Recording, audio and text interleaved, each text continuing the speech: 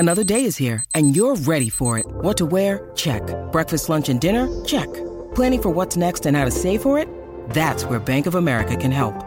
For your financial to-dos, Bank of America has experts ready to help get you closer to your goals. Get started at one of our local financial centers or 24/7 in our mobile banking app. Find a location near you at bankofamerica.com/talktous. What would you like the power to do? Mobile banking requires downloading the app and is only available for select devices. Message and data rates may apply. Bank of America N.A., member FDIC. A Penn State freshman running back will wear Saquon Barkley's number 26 next season. KJ Hamler has the second best odds to run the fastest 40-yard dash time at the NFL Combine. D-line coach John Scott talks about his coaching philosophy in his first few weeks on the job, and Penn State basketball falls out of the top 10 in the latest national polls. I'm Dustin Hockensmith from Penn Live. We'll tackle those headlines right here on the Penn State Update. Penn State football players made their annual appearance at Thon over the weekend. They participated in the largest student-run philanthropy in the world. It's an effort that raised nearly $12 million this year to combat pediatric cancer, and the football team showed up to dance as part of those festivities.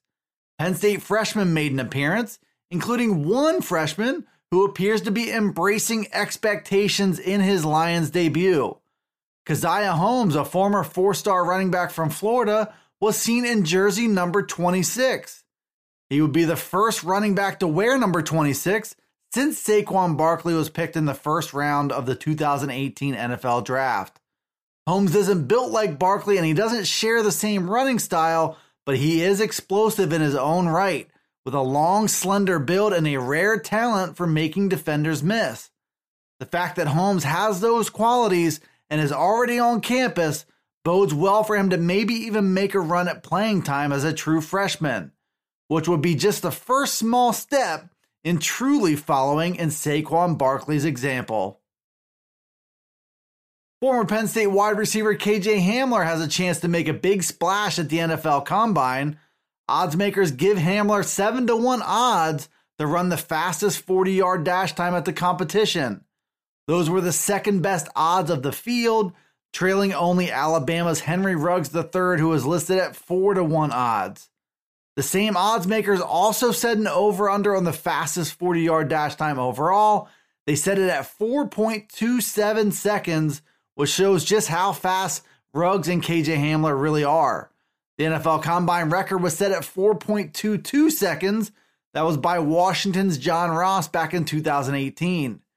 Hamler could be a factor to post a time that is under 4.3 seconds, and if he does that, a first-round grade could be all but locked up for him. Hamler is on the small side, around 5'9" and 175 pounds, but his film is electric and shows him shaking, baking, and sprinting past defenders. The wide assumption is that Hamler will run a highly competitive 40-yard dash time, and as long as he does, he should have a terrific chance of hearing his name called in the first round. Penn State Athletics posted a video interview with new defensive line coach John Scott Jr. on Monday.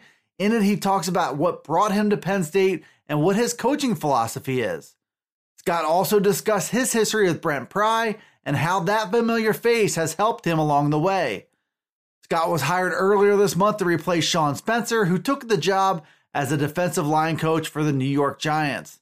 Scott is a softer-spoken coach, but he said his philosophy revolves around effort and toughness, and he seems to be the man for the job to get the pass rush right back to where it belongs, which is ranking near the top of the Big Ten in sacks and tackles for loss. Scott said he values disruption and has guys like Jason Owe, Shaka Toney, Adisa Isaac, and PJ Mustipher who should do just that for him.